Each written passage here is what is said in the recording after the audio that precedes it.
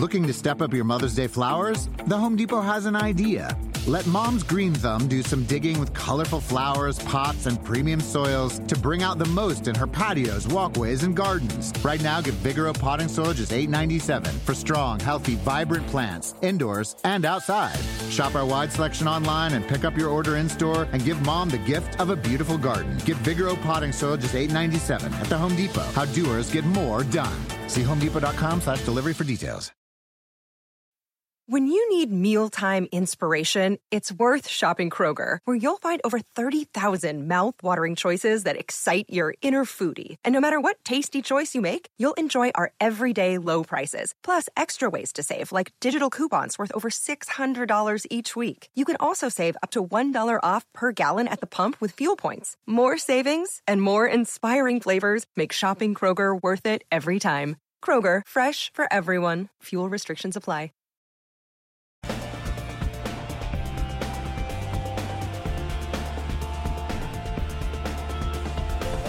Welcome into this edition of the Golf Central podcast presented by Callaway Golf. I'm Ryan Ladner, soon to be joined by Rex Hoggart. It is the third week of January, and finally, we have a full slate of activity. The PGA Tour back on the mainland with the American Express in Palm Springs. Rex is there. He'll give us some on-the-ground reporting. Abu Dhabi on the DP World Tour kicks off with Rory McIlroy making his 2020 debut. Collin Morikawa, the world number 2, has yet another opportunity to rise to that top spot. LPGA Tour begins. PGA Tour Champions begins. Korn Ferry Tour begins. Latin America Amateur Championship with a spot in the Masters up for grabs. It is a very busy week. We're going to break it all down on this week's podcast. But first, Callaway's new Rogue ST drivers are their fastest, most stable drivers ever, with 4 head shapes to fit every type of player. Their industry-leading innovations include an all-new tungsten speed cartridge, jailbreak speed frame, and an AI-designed flash face for maximum speed with exceptional levels of forgiveness. And these drivers are already off to a great start on tour for players like the world number 1 Jon Rahm, Xander Schauffele, Kevin Kisner, and Phil Mickelson. Rogue ST drivers are available for pre-order on Friday. Go to CallawayGolf.com now to learn more. Rex, it sounds like I'm going to need to get my hands on one of those drivers. Desperate need, my friend. 10.5 degree stiff shaft. You think we can make it happen? Rex, you think we can make it happen? I'll pass it along. I'll see what I can do. Love to hear that. Rex, you're in Palm Springs. This is a tournament that is near and dear to my heart. Used to cover this all the time when I was a young pro coming up at Golf Week, and then the early years of my stint at golfchannel.com. My grandparents used to live in Rancho Mirage. I would vacation every year, either during spring break or during the Christmas holiday to visit them. I love the snow-capped mountains, the 70-degree sun-bathed afternoons, and then the very chilly evenings. It gets real cold real quick once that sun disappears behind the mountains.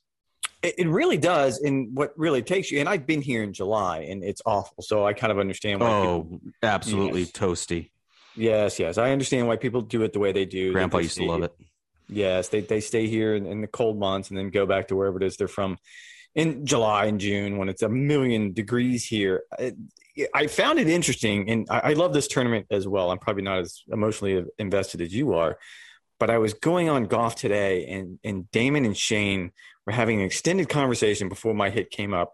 And normally you and I can both attest to this. Again, pulling the curtain back a little bit, like you're really not listening to what's going on in the broadcast because you're thinking about we're just trying not to screw up. We're just trying not to screw up.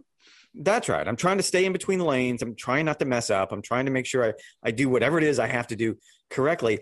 And they went on a 10-minute, I'm going to call it a tirade. And it was a solid 10-minute tirade. And the question was, is the game too easy? Of course it's not too easy for you. Is pro golf too easy was the question. Is pro golf too easy is what they were getting into. And this goes back to Maui. And you and I have addressed this. And right out of that conversation, they pulled me up. And my only response was, wow, you guys are not going to be happy this week because these guys are going to destroy these golf courses. And I pointed out that La Quinta is so easy. It's back in the rotation. They didn't even play La Quinta last year because there was no amateur competition. here. So now they've taken the course where at least one of the 259s that have been shot in this tournament was shot, and they've put it back in. It's going to be perfect. It's golf in the dome. And again, I go back to the idea. It may be too easy for the pros on certain conditions, on certain courses, but are you not entertained, man? Like, what is wrong with birdies? I don't get this. I mean, who cares? They're really easy golf courses. There's no rough. There's a rare exception during this tournament week where you actually get a bunch of wind. We've seen that the last couple of years. I mean, Patrick Reed hit 30 under par a couple years ago. I remember that. Patrick Reed going deep there. I mean, La Quinta is one of the easiest golf courses. You're probably going to have a couple run-ins with 59 watches. Who cares? It's the early part of the year. We're going up against the NFL divisional playoff round. I mean, do you want to see guys shoot 25 under par vying for the title with John Rahm and Patrick Cantlay in a really good field that's actually assembled this week at the Amex? Or do you want to see guys slug it out at 12 under par? Third week of January, guys still knocking off the rust. First full field event on the mainland. I want to see birdies. I want to be entertained. I want to be entertained. And look, we go to Torrey Pines next week. You'll be at Torrey Pines next week. There's nothing easy about either one of them. Brutish. I mean, and look, the North course is marginally easier than the South course in that rotation. However, it's not easy. Like, I love the North course, and it is not an easy golf course. And soon enough, we'll be at Bay Hill. We'll be at the Honda Classic. We'll be at the Players Championship. There's going to be plenty. And then what does everyone say, Rex? When the Florida Swing comes along, this isn't a very good prep for the Masters. This is too difficult. Why would we do this? I don't understand. It was funny. Scotty Scheffler came to the media center today, and he was asked about it, and he had the same reaction. That, look, if you don't like watching us make birdies, I understand that. But the fact of the matter is, if you put any of us, tour professionals, on a golf course where there's no wind, and there's not going to be any wind this week, it's going to be in the mid to low 70s, and we're in the desert. Of course, there's not going to be any rain. Guys are going to destroy those golf courses, and I'm kind of looking forward to the idea that I have to pay attention to rounds, because you're right. I guarantee at one point this week, Golf Channel is going to put the 59 scroll up. It's got to go up. Over under at least once, right? I would say 1.5 times you're going to have a 59 watch. I mean, that's just the nature of these three golf courses. It's the nature of this tournament. You know, you're going to have to shoot mid to upper 20s to have a realistic chance to win this golf tournament. I always chuckle when people say, like, oh, is professional golf too easy? And you're right. Like, no wind, easy golf courses, no rough, soft greens, just perfectly scoreable conditions. Of course, they're going to light it up. It's like for us, if you give us good quotes, if you give us a great scene that we could lead our story with, if we can somehow rack our brains and think of a good kicker, no, none of us say, like, ooh, is writing too easy? That's like, too easy. Oh, yeah. I wrote a good story. Is writing too easy? No, there was a perfect confluence of events that allowed us to write a good story. Have you ever said quotes, that after we had a good story? Scene, we had a good kicker. What else do you want us to do? It's not. I promise it's not too easy. We just so happen to make it work. I've never said that. I've sat down and written a million stories over my lifetime. There have been some that are easier than others, but I've never kind of just taken a deep breath and went, whew, man, that was like mailing it in. I mean, you can tell on major Sundays if I have the goods or not, because I can usually get the game story done, which is going to be about 2,000 words. If I can get it right around that 2.5 hour mark, like, that's kind of the sweet spot for me. I'm really cruising if I can pump out 2,000 words. Good words in 2.5 hours. If it's taking me longer than that, ooh, it's not. Transitions aren't coming easily. I'm struggling with a couple nut graphs. I'm not real pleased with my lead, but certainly some stories are easier than others. I feel like the PGA Championship last year was one of those that was not so easy for you. I walked out of that media center, and I don't know that you were halfway done with your story. Now, granted, that's you had because I had to do a TV hit in the middle. You had to do a TV hit, but I think you were laboring over that one. If you're being honest.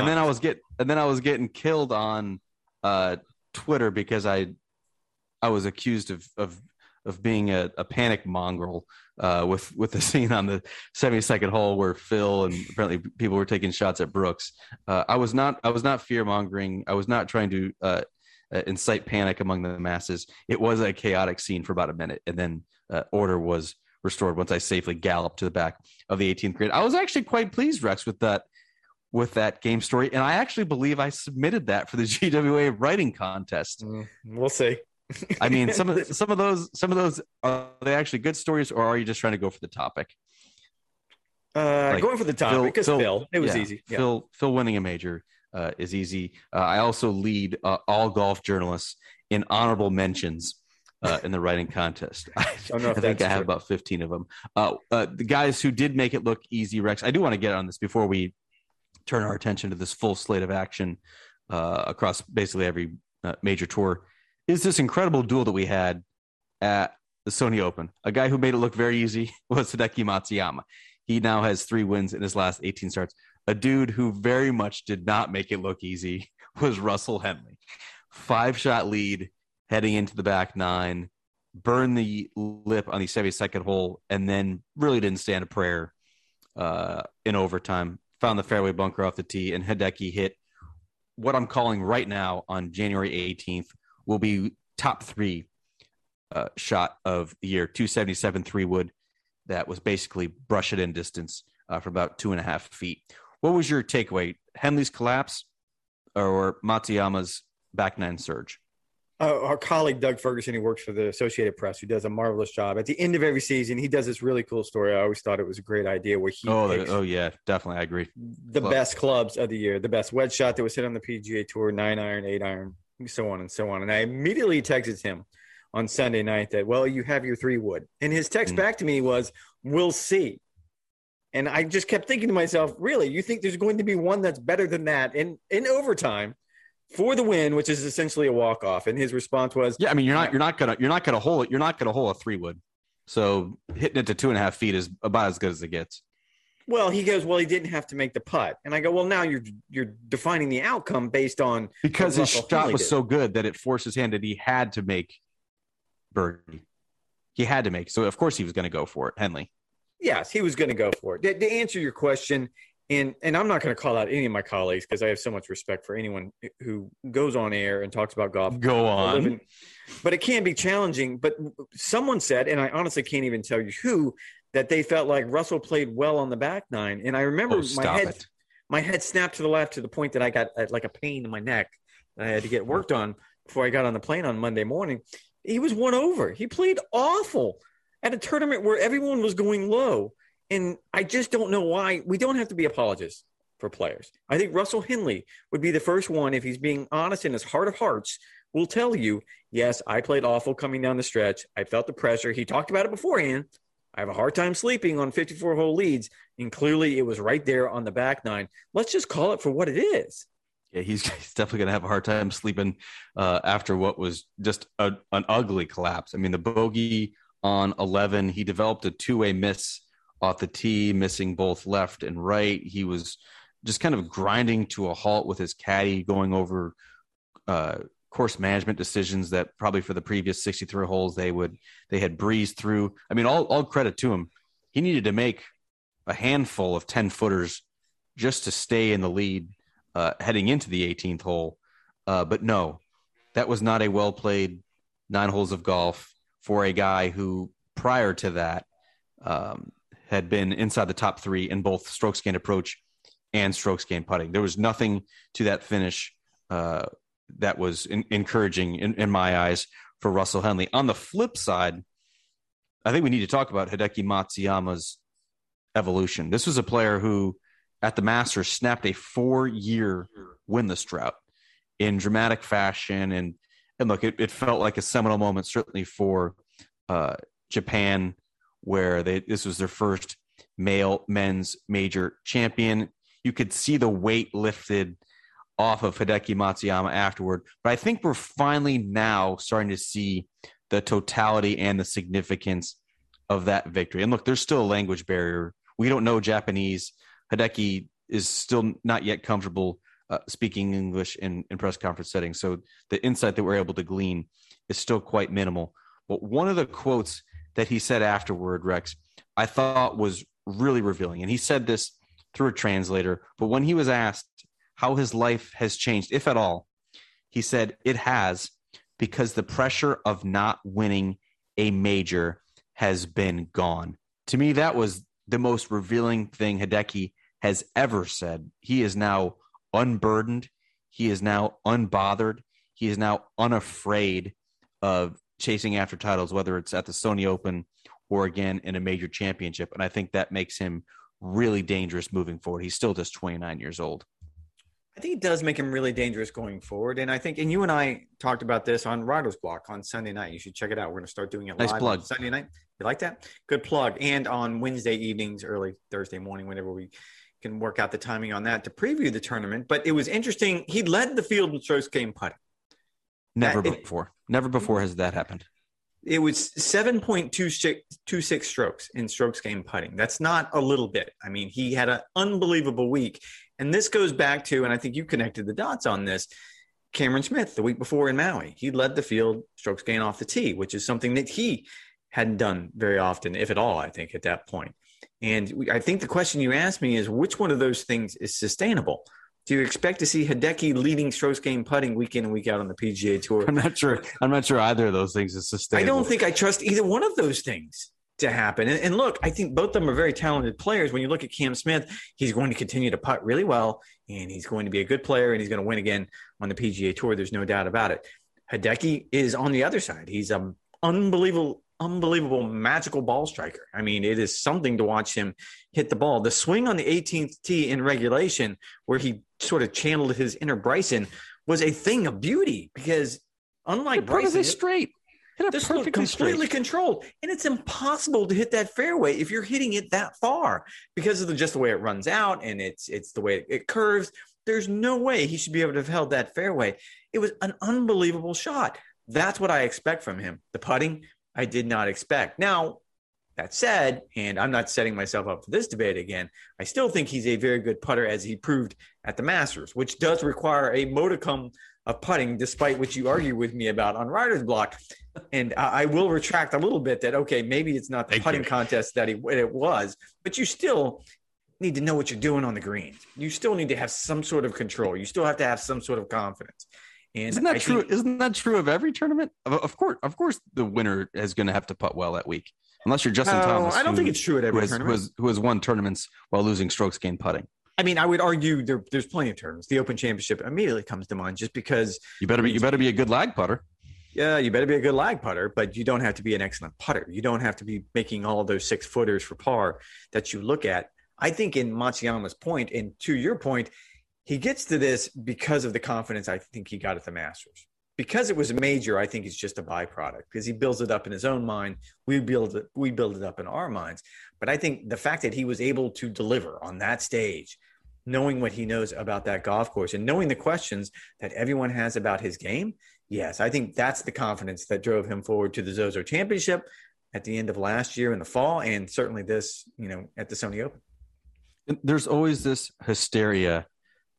I don't even think it's unique to Hideki, where if a guy has a strength, which is one of his preeminent strengths, and that's clearly ball striking, if he happens to have a good putting week, the hysteria around that is, boy, if he figures out his putting, he's just going to be a world beater. And look, Hideki Matsuyama had the week of his life on the greens. He ended up winning his 8th PGA Tour title.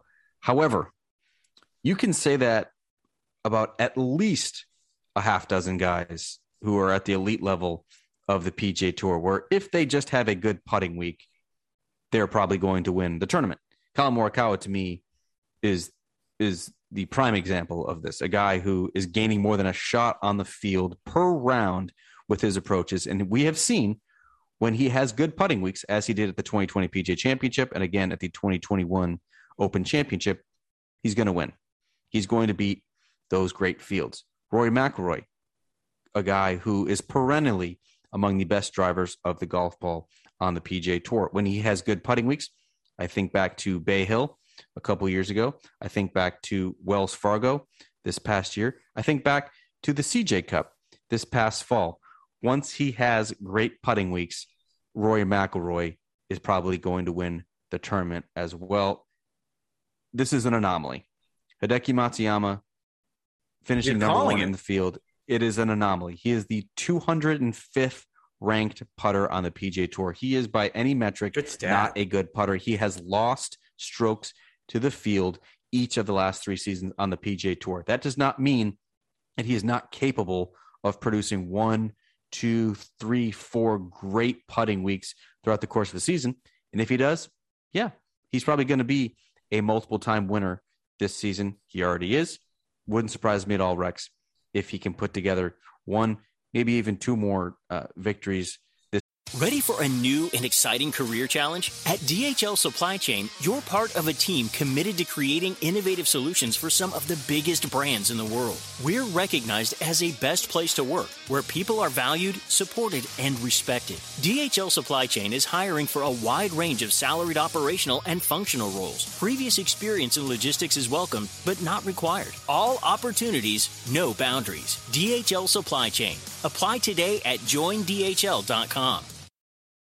Calendar year and really challenge for PGA Tour Player of the Year. As we mentioned, you were at the Amex. It's going to be a shootout. A lot of low scores. So many low scores. Really good field, though, Rex. People are going to hate it. Like, Twitter's just they really are. Beat this place up so bad. Unless Jon Rahm wins, and then everything will be restored perfect and in good order. You got Jon Rahm in the field. You got Patrick Cantlay. I'm hoping secretly that they rekindle the duel that we saw not just at the Tour Championship and throughout the FedEx Cup playoffs, but they even had a little head-to-head at Kapalua, where Jon Rahm finished second, losing in a historic shootout to Cameron Smith, while Cantlay finished fourth. So I'm hoping that they can continue that. You also have Matt Wolff, Scotty Scheffler, Sung J M, Tony Finau, Taylor Gooch, who has been atop the FedEx Cup point standings now for a couple of weeks. What are you most interested in seeing this week? I want to see how Jon Rahm comes out of. I mean, Maui was amazing when you consider how much time he had taken off. He had not hit a shot, at least in the United States on the PGA Tour in anger since the Ryder Cup. And I think after that long of a break, you would have thought that, okay, there would have been some sort of rust, that there would have been something that he would have had to work out. He scoffed at that notion that he would be rusty. Oh, he just scoffed at it. He really he's putting a new driver in play. I think he's putting a new 3-wood in play. I think he might be a new driver, you say? A new driver? Yes, 10.5 degrees stiff. 10.5 degree stiff. Does that sound familiar to you? I sure hope so. That's right.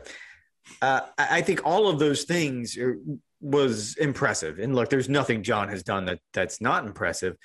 But it was also the kind of golf course that when I think of Jon Rahm's game, I actually, as much of a power player as he can be, and I certainly would put him in that category, I actually like him more on tight fairways that require a little bit more control. I'll go back to Torrey Pines.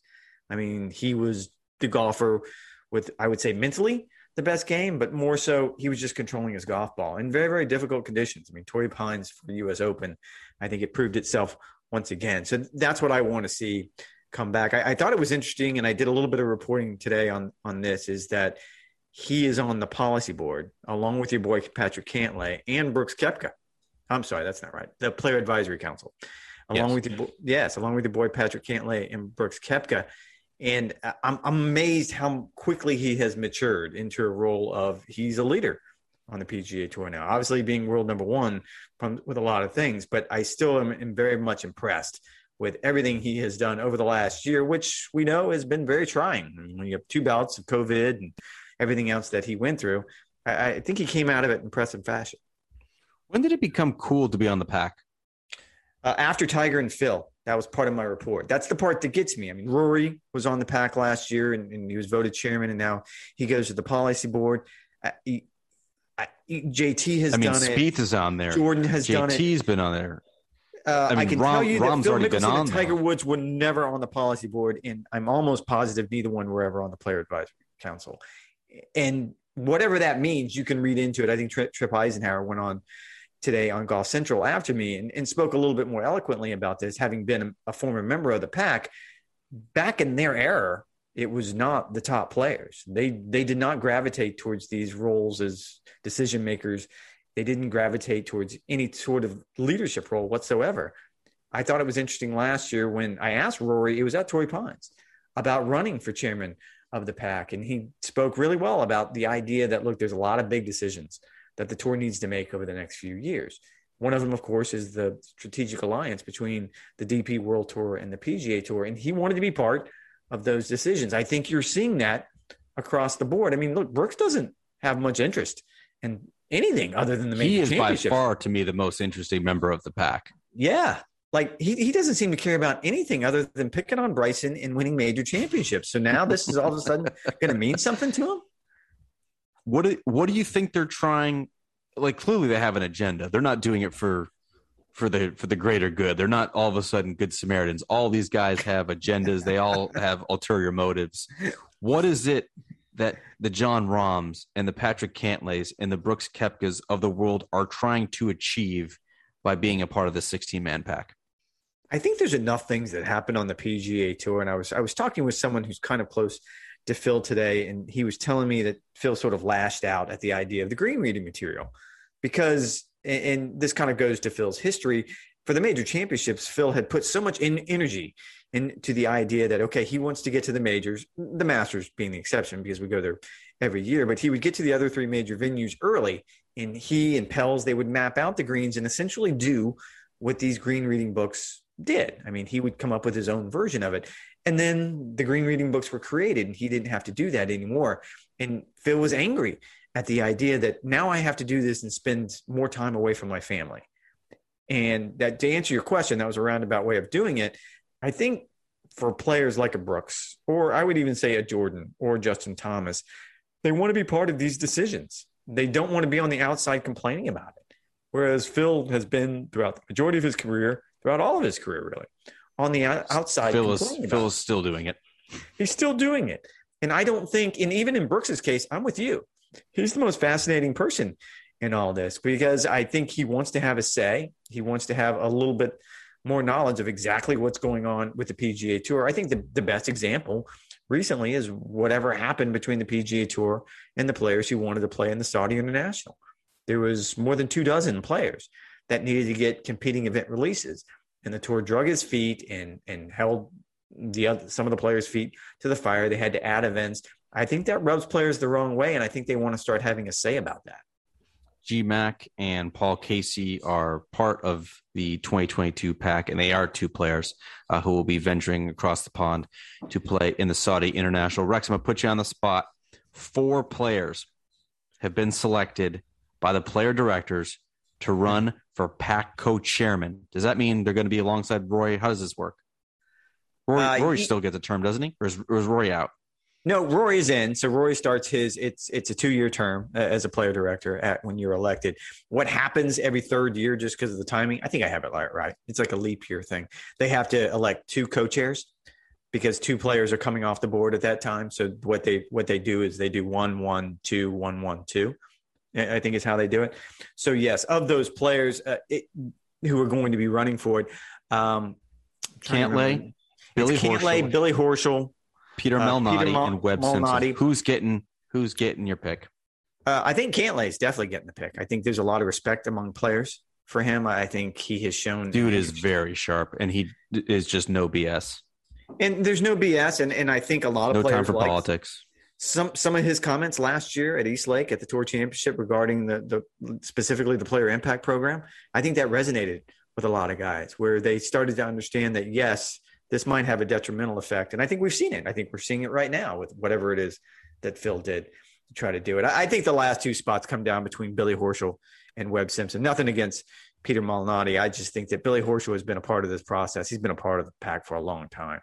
As has Webb Simpson. So I think the other 2 votes come down to those 2 guys. But I think Patrick Cantlay is a lock. That concludes Rex, the 2022 pack discussion on the Golf Central podcast presented by Callaway Golf. If you guys are still listening at this point, more power to you. We thank you for your service. This week, Rex, on the DP World Tour, do not call it the European Tour. It is not called the European Tour anymore. It's called the DP World Tour. That is going to definitely take some getting used to.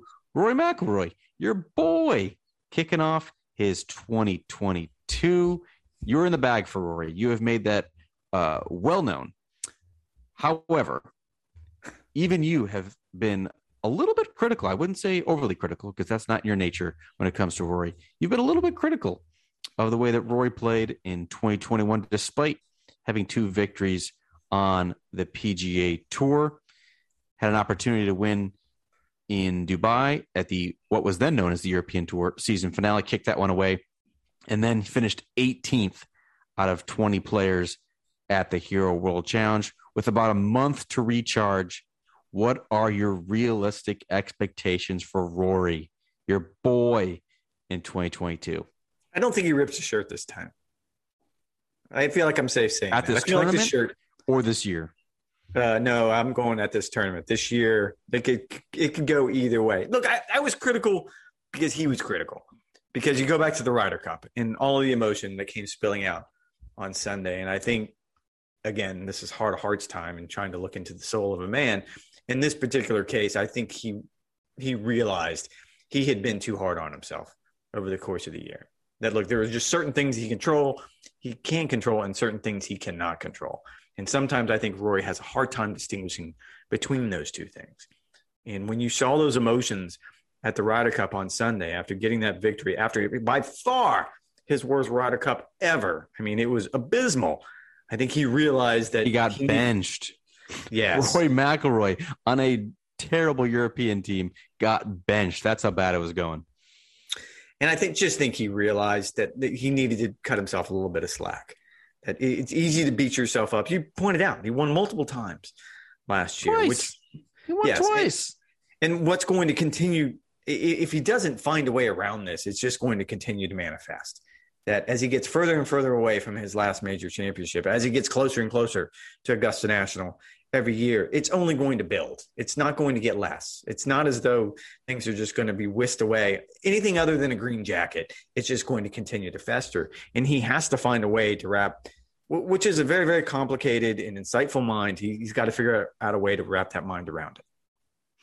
I still maintain, and I've probably said it a number of times in this podcast, I maintain that he is conflicted. He is conflicted because this dude used to be the baddest man in golf. He was the alpha dog. He was strutting and stunting all over the dudes on the PGA Tour. That's who he was in his early to mid-20s. And yet you look at him now on the other side of 30, trending towards 35. He is a dad. He is a husband. He is a well-adjusted adult. And he is grappling with how can this well-adjusted adult with this inquisitive mind and this thoughtful personality and really a gentle spirit, can he still access that inner dog that made him great, that earned him 4 major titles by the age of 24? Can he still access that player? That is the conflict he is finding. When he says that he's going back to the basics, Rex, that's great. And I think that is great for his mindset. Is that great for the actual X's and O's of his golf? Hitting that big, high, booming tee shot off the tee, yeah, that's probably going to help his golf. But the same driver swing that makes him so elite is also the reason why he has always been a pedestrian, if not below average, wedge player. With a guy hitting 330, you're going to have wedges all day until he can sharpen up that aspect with Michael Bannon. I'm still not sure. And so I'm going to pin this to you rapid fire. You have no idea this is coming to you, which is why this is going to be absolutely delightful. On series of rapid fire Rory questions for you. Ready, set, go. Rory's world ranking is currently number 8. Does he finish the year higher than that in terms of 1 through 7 or lower than that? Higher than that. You think he's going to be above world number 8? Why? And how high will he go? Oh, I think he gets back into the top 5. I don't know about 1, 2, or 3. So I guess that just leaves 4 or 5 in my equation. However, I think that he has too much talent. That you can sit here, and these are supposed to be rapid fire, so I'm going as quickly as possible. But you can sit here and talk about, yes, he doesn't have the dog in him anymore. And there is something to that. I'm not denying. I'm not going to debate you on that. And I think that's what he was trying to manufacture in Dubai when he comically ripped his shirt off after kind of stumbling down the stretch. I think favorite moment of 2021 for sure. I still think that makes me laugh in my head, just him struggling with the shirt and getting more and more angry as he kept doing it.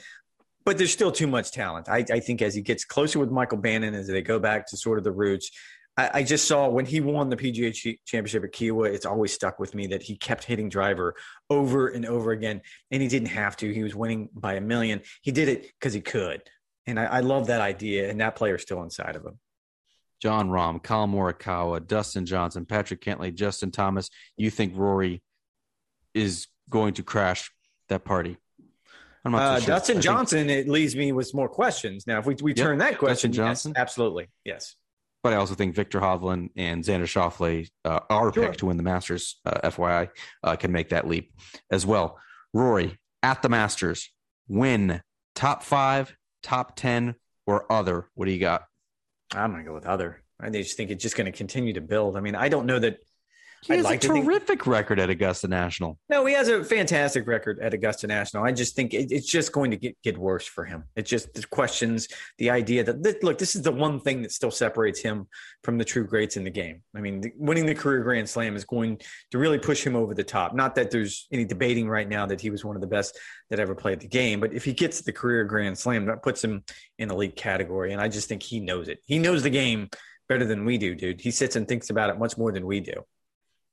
I don't know about that. We think about it a lot. Does Rory win a major in 2022? Yes or no? No. Again, this just continues to fester and build, and I just don't. I mean, I guess St. Andrews would be the one that I would go to immediately, and he certainly has had success there. And you look at stay away from the kickabout. Stay away from the well, it's a combination. Stay away from the kickabout and stay away from the bad side of the weather draw, which got him the first time around. So yeah, that would be the one that I would think he could do.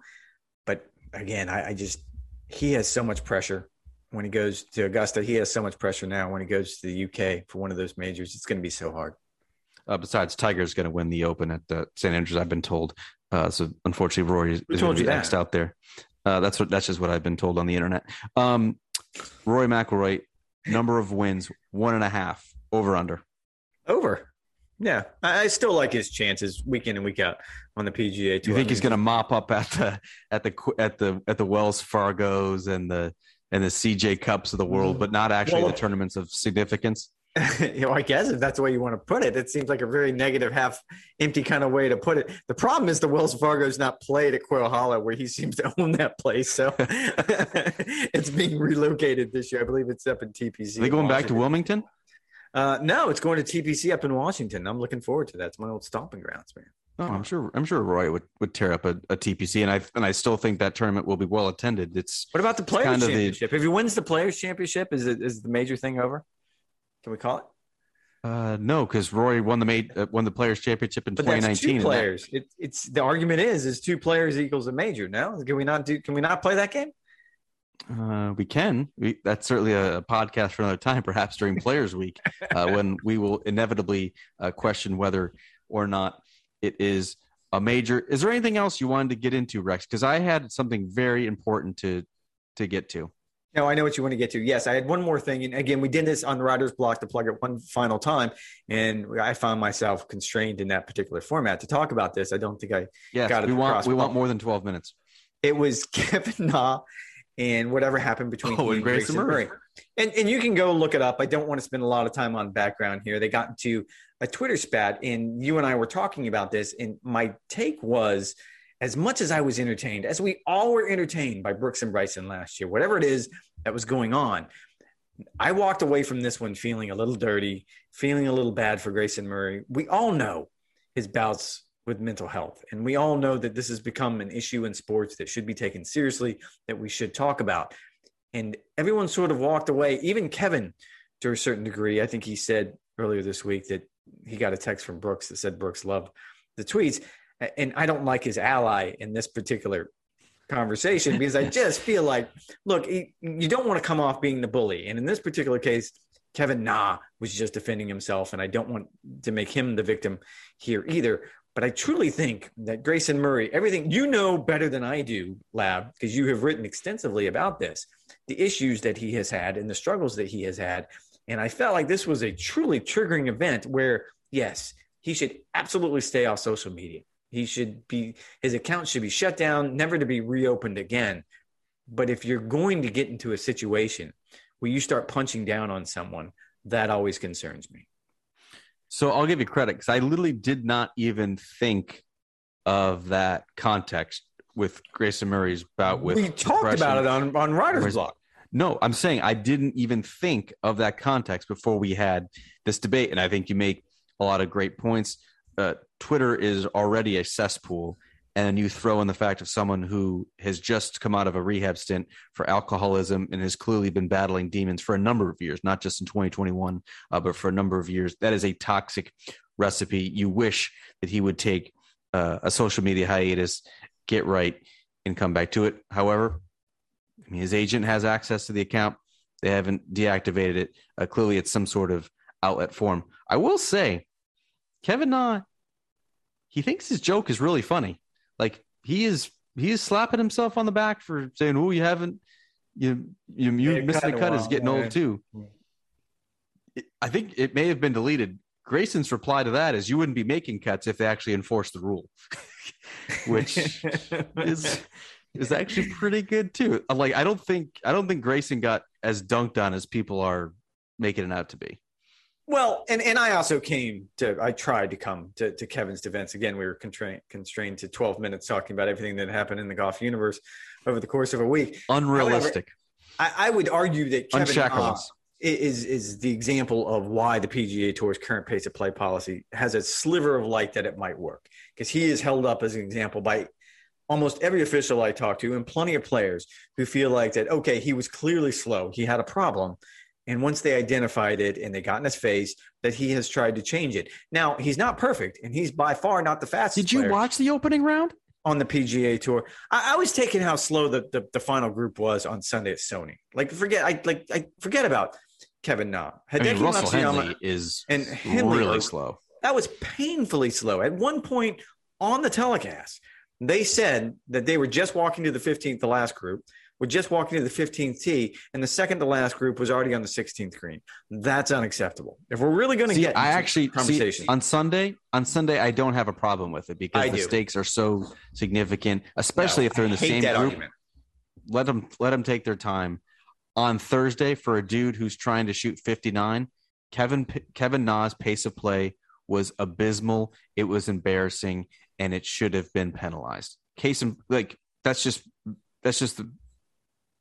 just a fact. It should have been penalized. He was taking more than 2 minutes to hit shots. That should never, ever happen, especially on a Thursday.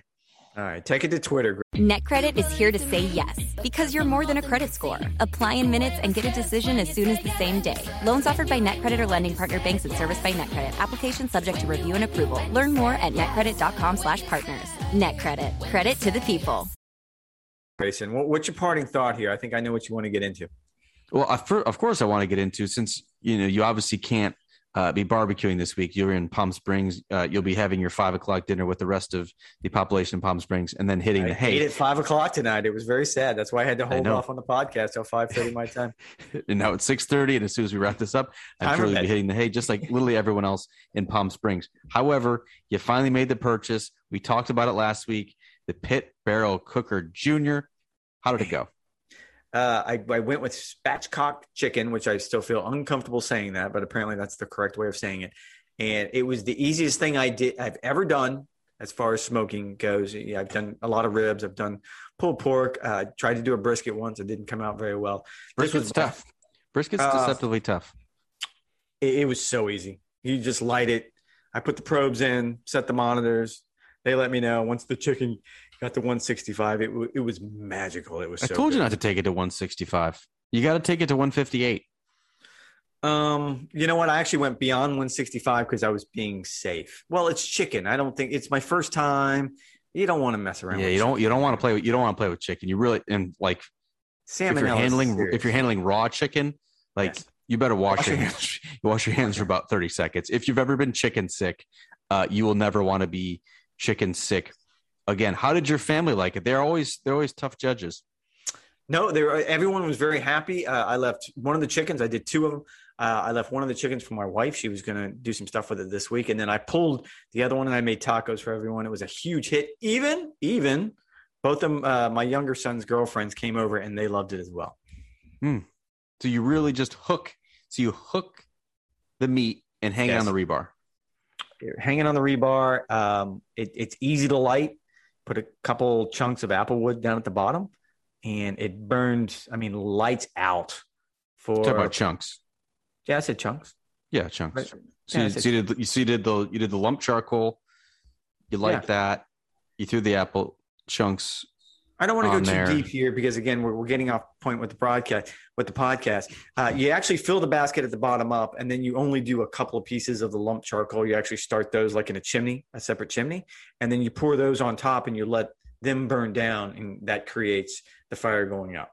Yes, that's and everything cooks between essentially 275 and 325, which if you're at home, that is the sweet spot. It's a spot where you're still going to get smoke flavor, but you're also not going to be tending the barbecue all day long. How long did that spatchcock chicken, Rex, take you to cook? I predicted about an hour and a half.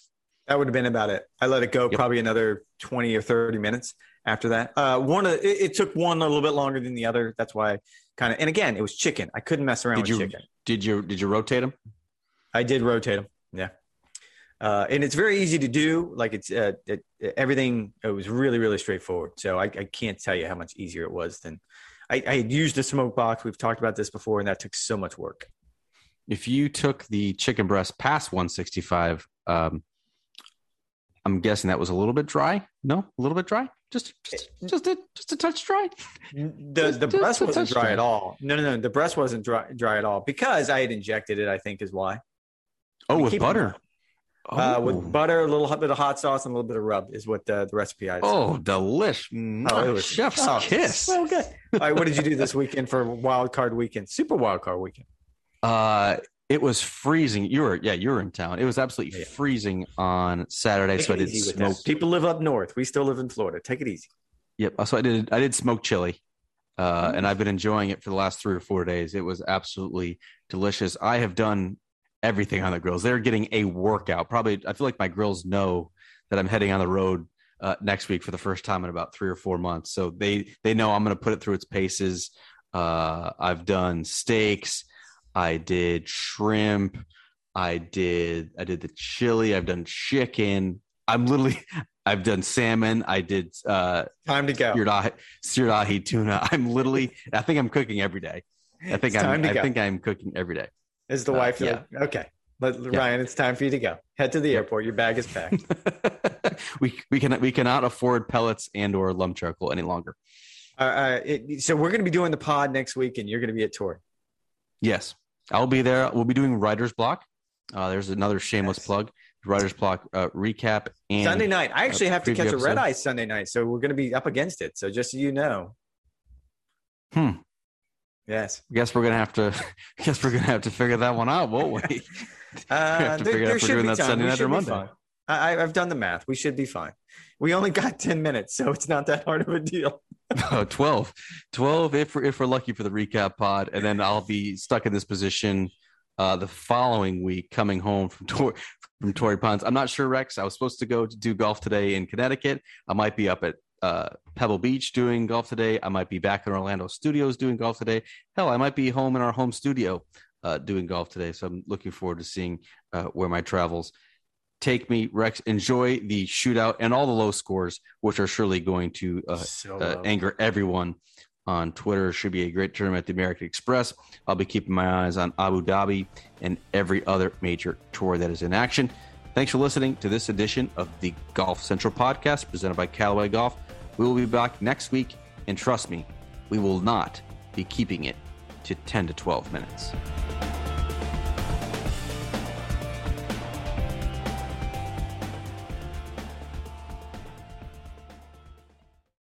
Want the same expert advice you get from the pros in the store while shopping online at DiscountTire.com? Meet Treadwell, your personal online tire guide that matches you with the perfect tire for your vehicle. Get your best match in 1 minute or less with Treadwell by Discount Tire.